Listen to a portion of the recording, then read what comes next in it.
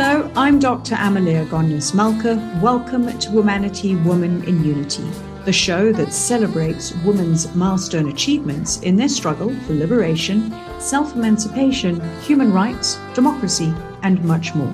The start of a new year symbolizes new beginnings. Motivation can be a powerful catalyst to pursue your goals and seek changes that perhaps challenge society's expectations. Today's collection of vignettes are about pursuing passions and being instigators of change. We hear from Professor Caroline Nkube, who heads up the Department of Commercial Law at the University of Cape Town, Dr. Hader Hackman, who is the Director of Future Africa and Strategic Advisor on Transdisciplinarity and Global Knowledge Networks at the University of Pretoria, and Judge Carol Sibiya from the KwaZulu-Natal Division of the High Court. Our first guest is Professor Caroline Nkube, who heads up the Department of Commercial Law at the University of Cape Town. She is also the South African Research Chair in Intellectual Property, Innovation and Development. She is a member of the African Policy Research and Advisory Group on STI, a member of the Advisory Board of the African Network of International Economic Law and of the Academy of Science of South Africa. Additionally, she is the co-editor of the South African Intellectual Property Law Journal. We start the conversation by asking her what attracted her to the field of law. So again, I'm going to start with a little laugh. I think it's maybe something that's always been innate in me. So I can recall myself as a little girl. So I'm the oldest of five.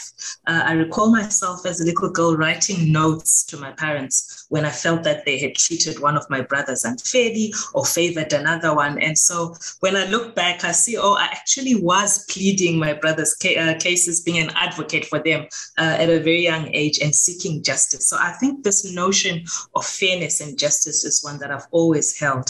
And, it seemed naturally that going into a career in the law would assist me with that. And tell us about the role of education in your life. So education is really important. It has been the key to a lot of my mobility. You spoke about the 3 different degrees from the 3 countries that I've acquired, and that actually helped me to be able to move from jurisdiction to jurisdiction, because law is jurisdiction bound. If you're trained in one country, you tend to stay there. But if you then get your training from different countries, there's some level of flexibility and mobility that you acquire. So for me, education actually has been the key that has allowed me to move across, and also been the key that allows me to link with different colleagues and friends on different countries and continents.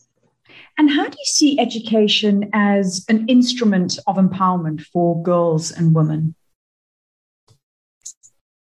That's a lesson that was drilled into me, I think, from a very young age. And so one looks to, your own life and how you've been raised. And so I could see in bold, bright colors that education was what liberated women in the various generations in my own family. So my maternal grandmother wasn't educated. She was homebound, and she always insisted that she wanted us to be educated. I could see that my mother got some education that took us some place, and she always said to me, I want you to be more educated than I am. And so I could see in the generations of my own family that each generation did better than the previous one. And the reason for that frequently turned on the education that they had acquired. I love that view of building for the next generation and opening those doors of possibilities and opportunities. Going back towards the law aspect, I came across a quote from the then International Development Law Organization's Director General, Irene Khan, where she said the quality of justice for women improves when women are not just consumers of justice, but also providers of justice. I found it a very profound remark. What's your perspective on the statement? I agree wholeheartedly with that statement, because I think whoever is making the call, whoever is adjudicating, if that person can relate to the party. So if I'm a woman appearing for another woman before a female judge. Have already covered a lot of ground because I believe that the judicial officer already relates to the client, to the parties. She understands certain things. And so I don't have to be making a case for certain fundamentals. Whereas if the judicial officer was of a different gender, then you have to start right from the beginning and you might face some difficulty in actually convincing them of certain aspects. So I think that women as providers of justice are really important. They consolidate the playing field. They level out the playing field, I think, for female litigants because they can relate to them, or even if they don't relate, they can understand and appreciate the positions that have been advanced on behalf of those women. Yes, there's that degree of empathy and being able to identify with someone more readily when you are perhaps aware of the circumstances and their lived experiences. Our program, Womanity, Women in Unity, is all about celebrating women's achievements, as I mentioned in the introduction, in their struggles for liberation, self-emancipation, human rights, democracy, racism, sadly, gender-based violence, and socioeconomic class division.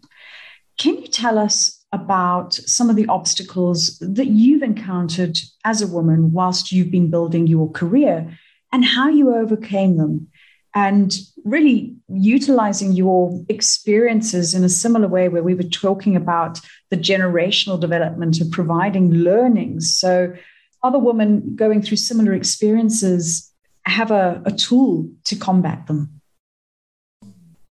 So that's a really loaded question, and that's one on which I could go on and on about. I mean, because once you start to tell the story of your own personal circumstances and your own personal challenges, then of course there's always a lot to tell. So I'm going to try and do some of that, but also speak generally because I know that not all of our challenges are the same. They're different. So I wanted to say as a starting gambit that I would say that the obstacles that I face can potentially be divided into two. So the personal and the professional. And in each of those categories, those challenges would have been influenced by my gender. So when I say the personal, then, my stage in life, when I had younger children, that was really difficult because I couldn't then participate in a full academic life, attend conferences, lunchtime seminars, travel. I couldn't do all of that because I had family commitments that I had to fulfill. So you can see quite easily how the personal then bleeds into the professional because I have this home life and these obligations, they then impact on my engagement professionally. How did I deal with that? It was really difficult, but I think that in the end, one of the main tools was acceptance. Accepting that as one goes through life, one does go through certain stages and that you need to accept the stage at which you are, young mother, young children, and then just operate within the realm of what is possible within that stage. And as you progress to other stages, then you can broaden your activities. And so I think that has been quite key for me, acceptance. Secondly, also building support systems because these are important. One of the biggest challenges for me was, of course, the movement from one country to another, immigration and coming to South Africa and then growing this family, quite frankly, just on my own, just a nuclear family, nobody else. So we had no support and that was really difficult. And so we had to build friendships and support to assist us in raising our children. So acceptance and support networks, I think, would be the key. Thanks for sharing your experiences. And as I was listening to you, this is one of the realities that many women face on how you juggle and manage between raising your children and then pursuing with your career. And I often wonder if there's perhaps a way of almost being late bloomers, that we can look at sort of delaying those career promotions after motherhood, although that never ends because they will forever be your children. But I wonder if there are some types of interventions where we're not left behind the curve of male counterparts, that we just go on a little bit longer. I'm not sure that there actually are intentional interventions that make sure that women don't get left behind. I think that we are faced with the reality that we do get left behind in those formative years of our children's lives. For example, some of us are coping with looking after aged parents, whatever the challenge is that's personal that a female has to encounter. I think that we do get left behind, and then we just have to speed up at later stages to catch up. Yeah, and you're so right that catch-up process might not happen, because when you are done with the lower end of the spectrum of your own children, then you have to contend with aging and ailing parents at the other end of the spectrum. And I loved what you said about building in support networks that may not directly be family, but it could be through friends, or establishing some type of support structure to benefit women. 100%. And I think that in those circumstances or places where there aren't intentional interventions that are provided, for example, by one's employer, that of course then it's up to us to build our own networks and to build our own interventions to help each other along. Given what you know now and your lived experiences, if you had let's say, a magic glass ball or globe to look into the future for women, what do you think we need to do to build a more egalitarian society where no limits are imposed on women? One of the main things we probably need to reconsider or reconfigure is our perceptions of gender roles in families, in society. Perhaps we should be thinking about more fair ways of actually bearing those burdens, whether they be childbearing or looking after old or ailing family members. So I think that would be key, a more fairer distribution of some of these obligations that we have in our personal lives. And some of those elements are so culturally ingrained into our psyche and stereotypical roles that we have been playing as women and have kind of been programmed. That's true. And I hope you can hear the smile in my voice. I'm thinking about this now almost cliched image that we see often. I see often on social media, you will see a picture of a professor, male or female, carrying a baby. And then the caption will be, "Oh, I had nowhere to leave my baby, so I brought the baby to class, and my professor is carrying the baby." So it's cliched, it's sweet, it's kind. I think that what needs to happen is more than those individual displays of empathy and kindness from the individual professors who take on their students' children in class to relieve them. Maybe we should have on our campuses spaces where our students can bring their children and so they can attend classes unencumbered. So that would be, for example, one of the intentional interventions that we might bring into academic spaces. And why not? It's such a practical idea. Yeah. Why not? Now, lastly, as we close out our conversation, please can you share a few words of inspiration which you'd like to pass on to girls and women in the continent who are listening to us? The moment is ours. The moment is yours. I should say yours, because I think I'm no longer that young anymore. So when we talk about stats and we talk about the demographics of our continent, Africa, we find that by and large, it is a youthful continent and that it has a majority of females. And so the opportunity is ours, is yours. We're in the majority. And when you start to consider business and who's driving business on the continent and who's leading when it comes to innovation, you find again, it's women and youth. And the hopes of the continent, in fact, are pinned on women and youth. When you look at the African Continental Free Trade Area and the messages it's trying to push across, it keeps on saying, the secretariat or the leadership keeps on saying, we want more women and youth to actually start to trade across the continent. And so it is in that sense that I say that the moment is ours, is yours. If you're young, if you're female, the continent is wide open. Why don't you reach out? Take it. That is such a fantastic message. Thank you so much for joining us today. That was Professor Caroline Nkube, who heads up the Department of Commercial Law, the University of Cape Town. You're welcome to share your comments on Twitter at WomanityTalk. Our next guest is Dr. Hader Hackman, who is the Director and Advisor on Transdisciplinarity and Global Knowledge Networks at the Future Africa Institute at the University of Pretoria. Dr. Hackman shares some insight into her leadership style, which includes being inspirational, thinking big, being an effective enabler and decision maker, being authentic, connecting to people on a human level, and leading by example. Before we go into a conversation about leadership, which is incredibly important, especially if we're looking at how women can start taking a more active role, a few things that have always struck me in conversations that we've had with women in all sectors of society, and it also dovetails with some of the work that you've been talking about today, is that apart from having your professional course of action or your career trajectory in place, that the reality is that women have to also contend with social and cultural constraints, whether it is about motherhood or looking after ailing parents. These are burdens that women bear the brunt of. And another factor that has come out in conversations from an academic point of view is that often there will be scholarships or bursaries that are available, but there's an age cutoff or criteria.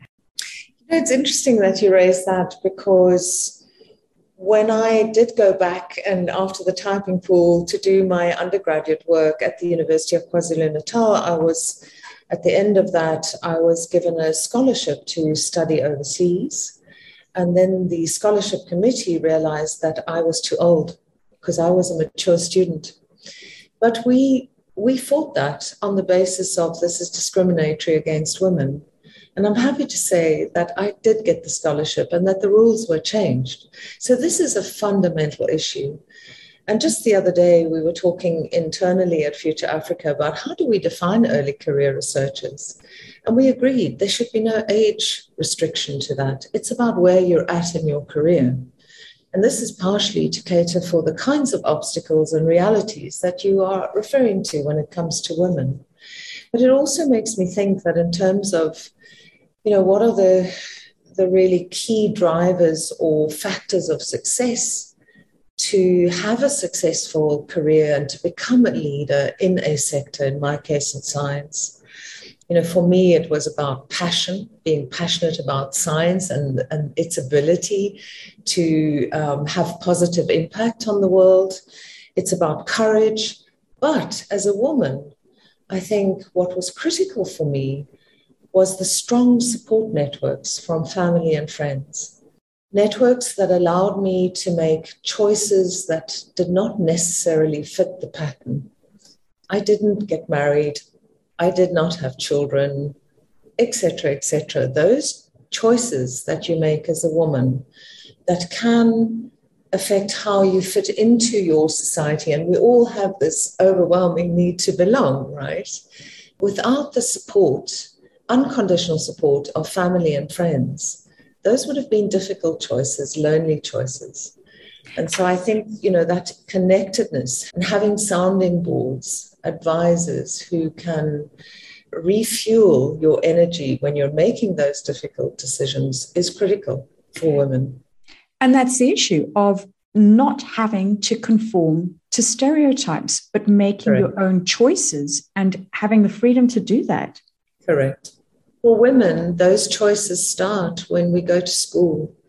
If I think about how are we going to encourage more women to enter into science and technology or to see the leadership career opportunities that there are, it starts at school. It's about education and it's about training the teachers to foster that kind of awareness and hunger and confidence to say, I too can pursue a career in science and technology. Whilst we're talking about leadership, and you've mentioned aspects of some of your drivers of being passion, being able to make a positive difference and having a really strong support network, Can you tell us, as a female leader, what are some of the leadership strategies that you've found to be most effective? It's a very interesting question, and I think that it's dependent very much on the sector that you're working on. Leadership strategies will invariably change. But for me, given my work in international science, where collaboration and having to convene across geopolitical boundaries, across scientific disciplines, bringing people together, that was my field of work, really science diplomacy. And in that regard, I think for me, the key elements of the strategies are, on the one hand, to be inspirational. That means think big, ask why not, what if, go all out, go for the big vision. So to be visionary, to understand what may be possible and to inspire teams, to inspire people to share that level of ambition. I think for me, that is key. But then it goes hand in hand with being an effective enabler.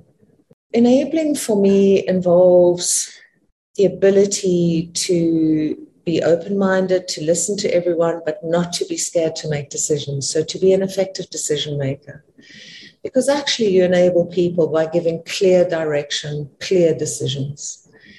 It also means not being threatened by new talent. It's creating opportunities, creating safe spaces for younger people who share your vision, who are inspired, creating the safety networks for them to gain experience, to make mistakes, to have their backs. So to be an effective enabler comes with a dimension of skills and attitudes that I think are required to meet the ambition that you've set and to allow people who are inspired to reach those ambitions. I would say a third thing for me is to remain authentic, to not pretend to know everything, to not speak on things that you are not familiar with. And so just authenticity and connecting with people at a very human level. Again, it's about deep, meaningful collaboration. And so it's sort of a collaborative style of leadership is what, in my case, I think, if I look back, and this is not something you reflect on a day-to-day basis, you kind of muddle through the job. But if you think back, it's those elements of inspiration, enabling, remain authentic, connect at a human level.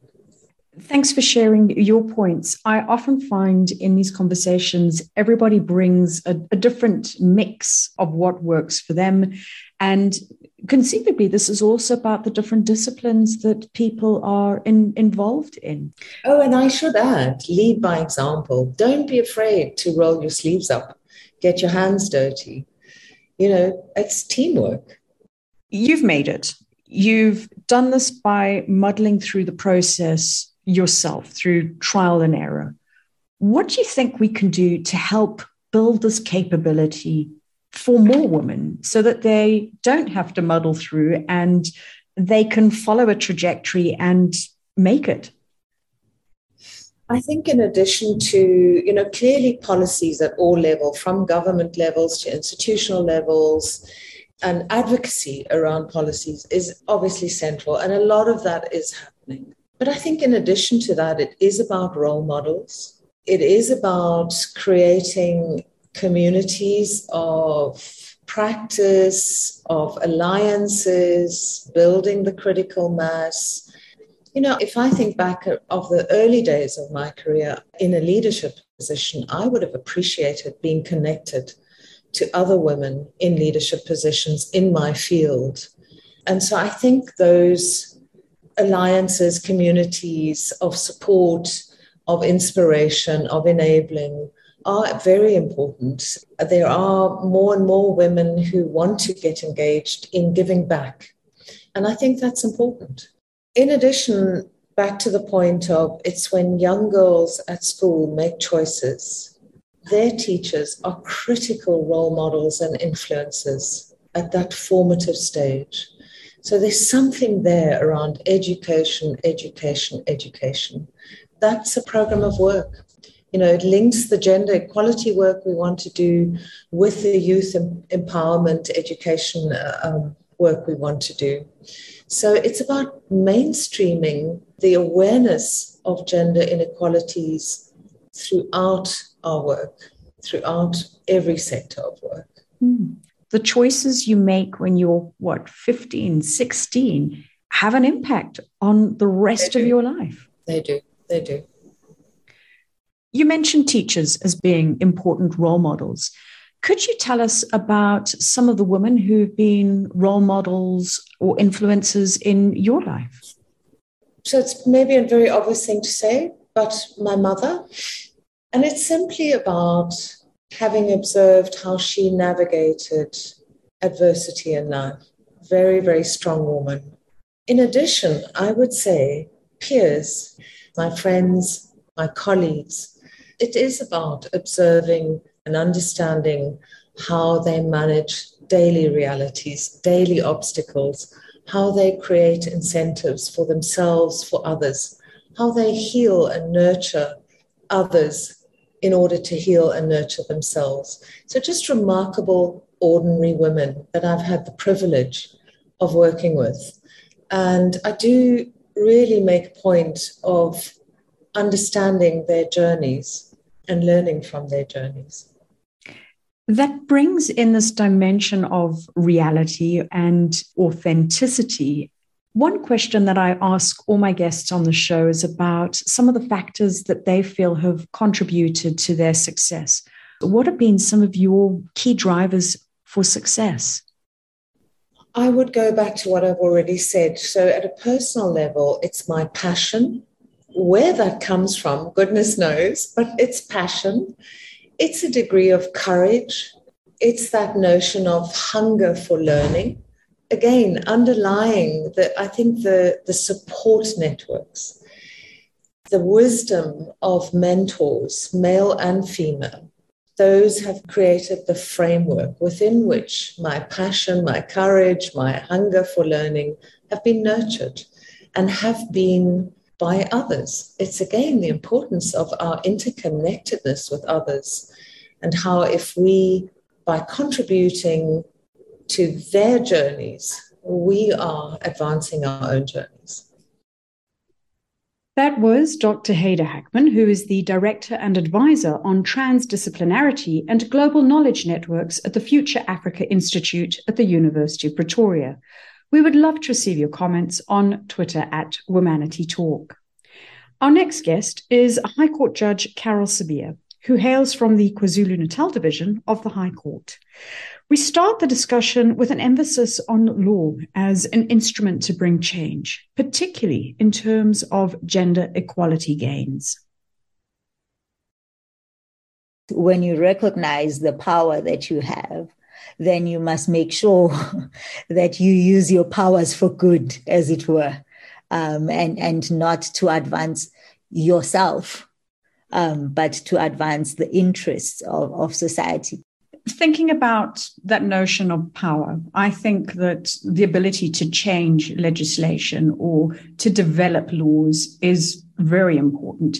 And if we think about women in particular being able to advance their rights, it's sometimes hard to realize that only 26 years ago, in 1996, when the Bill of Rights was introduced, that all women in South Africa were formally recognized as equal citizens. So in your view, what would you say are some of the important equality gains, recent equality gains that women have attained? There are the small things that people are not aware of. For example, Black women couldn't own property. You needed your husband to co-sign, and you needed to have a husband in order to have property. So it's things like that. One of the interesting things that I saw as an equality right that maybe other people won't see it that way was I remember when we had the first female primetime newsreader. And that happened to be a Black woman as well. So that's a small thing, but it's a big thing. It happened at the time when I was in university.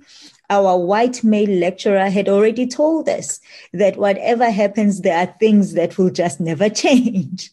And then in that year, and he had even spoken about women, we must watch the news and we'll see that the women that are news readers are not in the prime time news. They are in the other news that people won't really watch, but not in the prime time slot. And then there was a lady, Khanyi Dlomo. People know her for her later achievements. But for me, her biggest achievement was when we saw her, a Black Zulu woman, reading English news at prime time.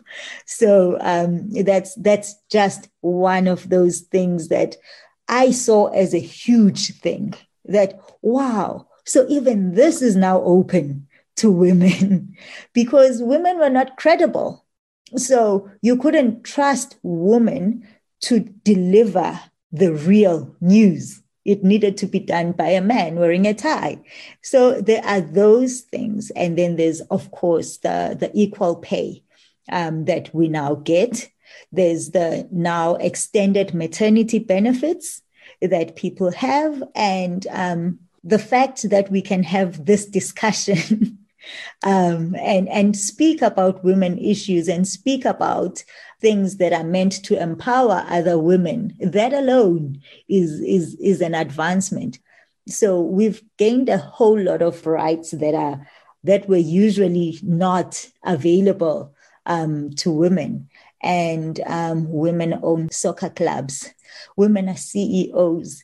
And I don't want to downplay the role of women. Women can now choose whether they want to stay at home or go to work, which wasn't a readily available option back in the day. So those are some of those that I have seen. And the recognition that there are women-headed households, and recognizing the assistance and their validity, their rights to own, again, even to own property, but even to inherit, because that was also not a thing. My own grandfather would have left his property to his son if the son predeceased him, to the son's son, and not the girl children that he had.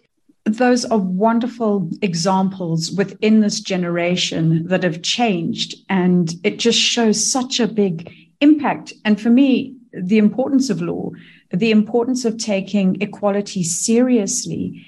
And as you said, for instance, with Khanyi Dlomo, I mean, she was a young woman at the time when she was on the screens, and she brought in a role modeling effect to the entire country of being able to look on the screen, seeing somebody that looks like them and acknowledging that you can do alternative things and women can be everywhere. Yes. Today, we're talking to High Court Judge Carol Sibiya from the KwaZulu-Natal Division of the High Court. We would love to receive your comments on Twitter at Womanity Talk. Judge Sibiya, we've spoken in the previous segments a lot about your career, a lot about the legal system itself. Turning towards more of a personal point of view, the juggle between developing a successful career and maintaining a household, being a mom, being a wife, being an active member of family has always been a controversial issue for women. Firstly, please tell us how you see this. Well, it's a rewarding thing when you are able to achieve a form of balance. But I must say, there's a lot of hurdles that you come across. When I started out as an advocate, I was told that because I was married when I started out as an advocate, I was told, well, you must prepare yourself. Either you will thrive as an advocate or you will thrive as a wife, but you won't succeed at both. And even in that year, two of my colleagues female colleagues got divorced. And I was told it's the nature of the work. You can't have it all. And if you are a woman at the bar, you cannot have a family as well. So it wasn't a great start, a nice welcome. But what I did find is that it is possible. My sister does not agree with me that you can have it all, but I say that you can, simply because it's a question of your priorities, changing priorities in the stages of your life. For example, when your children are small, you can actually achieve more in your professional life because during the day they are at school, you are at work working. And because when you get home and you are a mom, you are a full-time mom when you get home and you do your supper, you do homework, you do everything, but then they go to sleep. And when they go to sleep, you put in an additional hour of work to make sure that you are up to date with your work. And you put in another hour of either in the morning or in the evening, focusing on your interest, something that is rewarding to you so that you don't feel that you are left behind as an individual.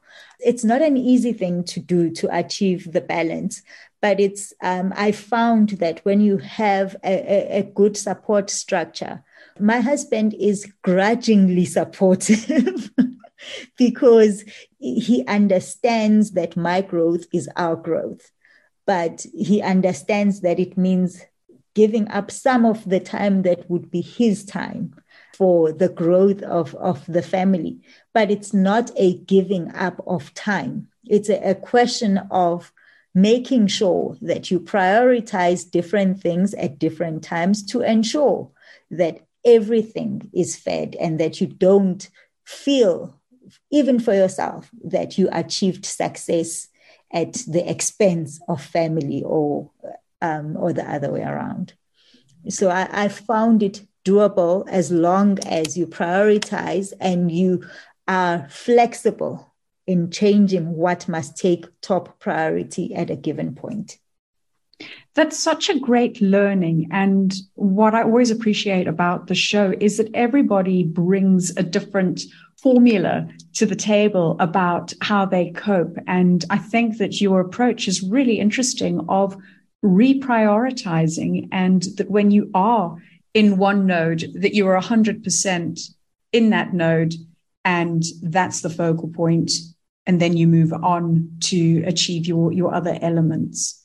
I wanted to ask you about your personal journey and some of the factors behind your success. Many of our guests who've reached tremendous achievements in their lifetimes speak about faith, focus, discipline, and values. In your opinion, what would you say have been some of your key drivers to success? It's not in order of importance, but the fear of failure. I don't want to fail. So that means that I always do my best because I don't want to fail. I don't want to fail because of how it feels for me, but also because my failure is never about me just failing alone. It always has an impact on others as well. My faith is a pivotal part of me. I pray every day. I pray about how I treat people that come to court. I pray to treat everyone with kindness and respect. For me, the other thing is a good support structure that shares the vision. We are with a person that is making a change. Those people that remind me that it's important what I'm doing, and it's important to not only myself, but for the millions of people whose lives we are changing with everything that we do. Those are the main things that have been my driver, and to show that it's doable. You know, when I was appointed as a judge, a friend of mine phoned and said, "Our daughters now have a role model." That was such a scary but real thing for me to realize that, as I mentioned, the Khanyi Dhomos, there are other people that know where I come from. To see me as a judge makes it a reality for them as well. Judge Sabir, as we close out today's conversation, please can you share a few words of inspiration that you'd like to pass on to girls and women who are listening to us? Well, I hope this is inspirational. For me, one of the biggest things was not accepting when people say you can't. That is a thing that I would want to instill in every person. Never accept a different voice telling you what you cannot do. Believe in yourself and do your best, whatever the circumstances. And when you fail, and please be clear, I didn't say if you fail. I said when you fail, cry and then pick yourself up. And sometimes it might mean going back to the drawing board. Sometimes it might just mean picking up and just going at it again. So, but never accept the failure as the final answer. You are able. No one can tell you what you are not able to do. You are able to do everything that you put your mind to, as long as you work hard at it and as long as you are determined and you are doing it for the right reasons. That was High Court Judge Carol Sabir from the KwaZulu-Natal Division of the High Court. We hope today's selection of stories from female leaders inspires you to own your own journey. You have been listening to Womanity, Woman in Unity. Best wishes for 2023. Happy New Year.